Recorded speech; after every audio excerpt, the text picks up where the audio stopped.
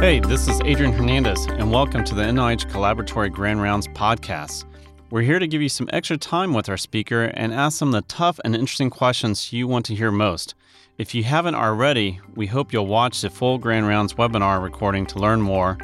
All of our Grand Rounds content can be found at rethinkingclinicaltrials.org. Thanks for joining. This is Adrian Hernandez. I want to welcome you to today's Collaboratory podcast. And I'm here with Greg Simon and Susan Ellenberg, who are going to reflect and discuss a recent Collaboratory Grand Rounds on data and safety monitoring in pragmatic clinical trials. Really a terrific session where they really discuss when DSMBs should be put together for pragmatic trials, how it should be done, and what are the difficult issues in this type of setting.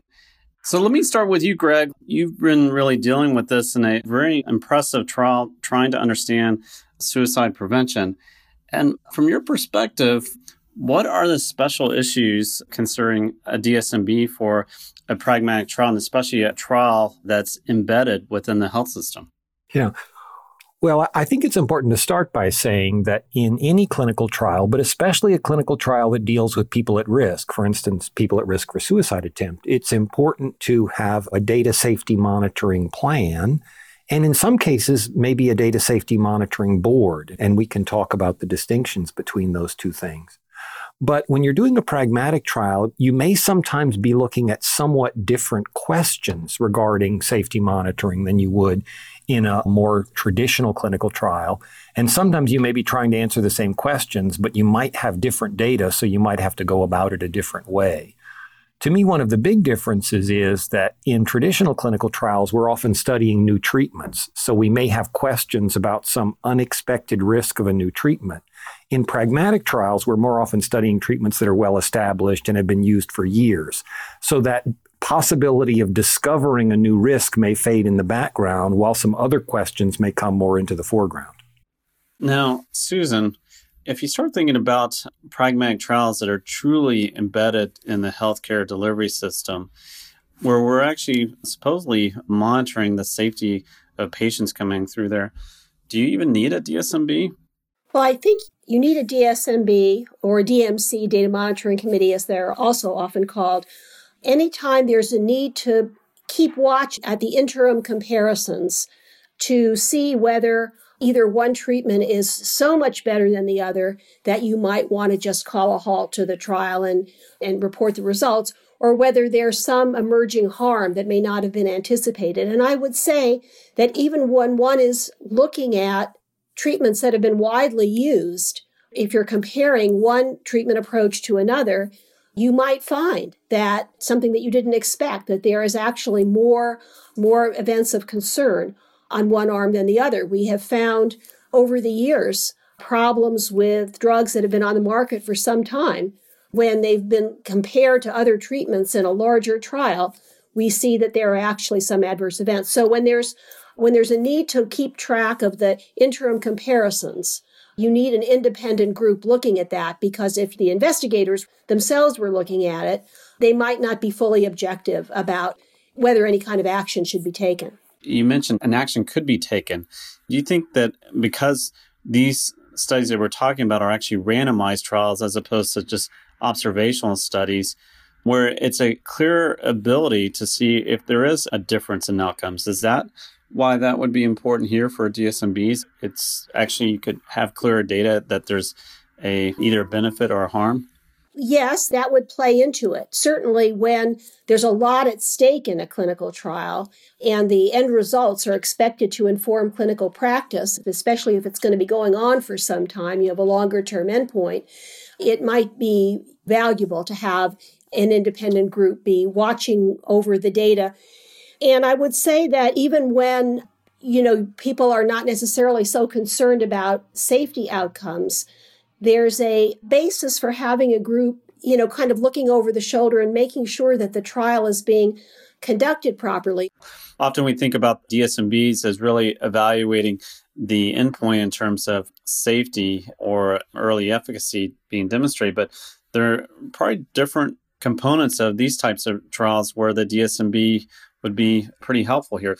So Greg, as someone who's really been running these types of trials for a while, Could a DSMB help someone out in areas such as the fidelity of the intervention? Yeah, I think I would agree there are times when an independent judgment is important. There are data that may develop over the course of a trial, for instance, even regarding recruitment, to say, is this trial recruiting participants at an adequate rate that will be able to get a valid answer to the question? Or in terms of the delivery of an intervention, there may be cases where we'd say that the uptake or adherence to or the quality or fidelity of an intervention is low enough that we don't think we're really going to answer a question about how this intervention would perform in the real world. In those cases, the information is not private. The investigators are well aware of it, but an independent judgment by outside experts who know the area is sometimes necessary because an investigator may want to persevere in a trial longer than is a good idea or may underestimate the importance of one of those problems. The other area, I think, where an independent DSMB or board or committee is important is when some analyses need to be confidential. So especially if we would be analyzing the primary outcomes for evidence that a new intervention might be harmful or a new intervention might actually increase risk, those analyses usually should be confidential from most of the study team, and there you clearly need an independent board. Now, let me ask some just practical things. So some of these trials, they may have an intervention, and the outcome data may not be collected until a lot later. Is that an issue for these types of studies, and how would you address it? Well, that exact issue comes up in our trial of suicide attempt prevention because the intervention itself lasts up to a year, and for most people, at least several months. And we're interested in looking at the outcome of suicide attempt or suicide death over up to a year for each participant. Suicide attempts may be known to the study database immediately, but if people make a suicide attempt and are seen at an outside hospital, the healthcare system might not be aware of that for months. Suicide deaths sometimes are delayed by months or even more than a year if we rely on state mortality data to ascertain those. So we will do interim analyses using the best data we have available at any point, but our statistician and the members of our DSMB are very much aware of what data are available and what are not. So there may be some judgment involved in making a decision, if they ever had to make a decision about the outcomes, knowing that they're making that decision based on not complete information. Wow. That's right. There are always short-term outcomes that are of interest, even if the primary outcome is longer term. And as Greg mentioned, if it becomes clear early on that the sites are not implementing the interventions to be compared in a way that's in the long run going to lead to anything reliable in terms of comparing the effects, that's important, and somebody needs to be looking at that. Another practical question is that, the vision for a learning health system nationally is that these types of studies, these pragmatic trials, would be done fairly routinely. And in other parts of the world, such as Google and Facebook, they're doing A/B testing all the time in a randomized fashion. If we were to fulfill the vision of a learning health system where there are embedded trials being done within health systems every day with A/B testing, does that become a big issue for DSMBs, or the thought of having a DSMB? How would you address it? Well, I think that the old-fashioned way of doing safety monitoring, which say would be, human beings reviewing narratives about individual events, obviously cannot scale.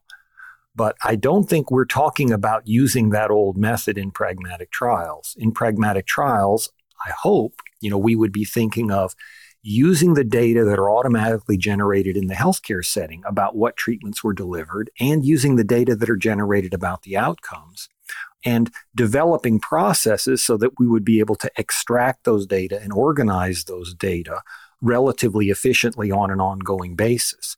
So that's a model that can scale. The old-fashioned model really can't scale at all. Yeah, I think this is a challenge that we need to be dealing with right now because, hopefully that is where we're going to be, that we're going to be doing more and more trials, widely spread out using systems that are different from what we're used to in traditional trials.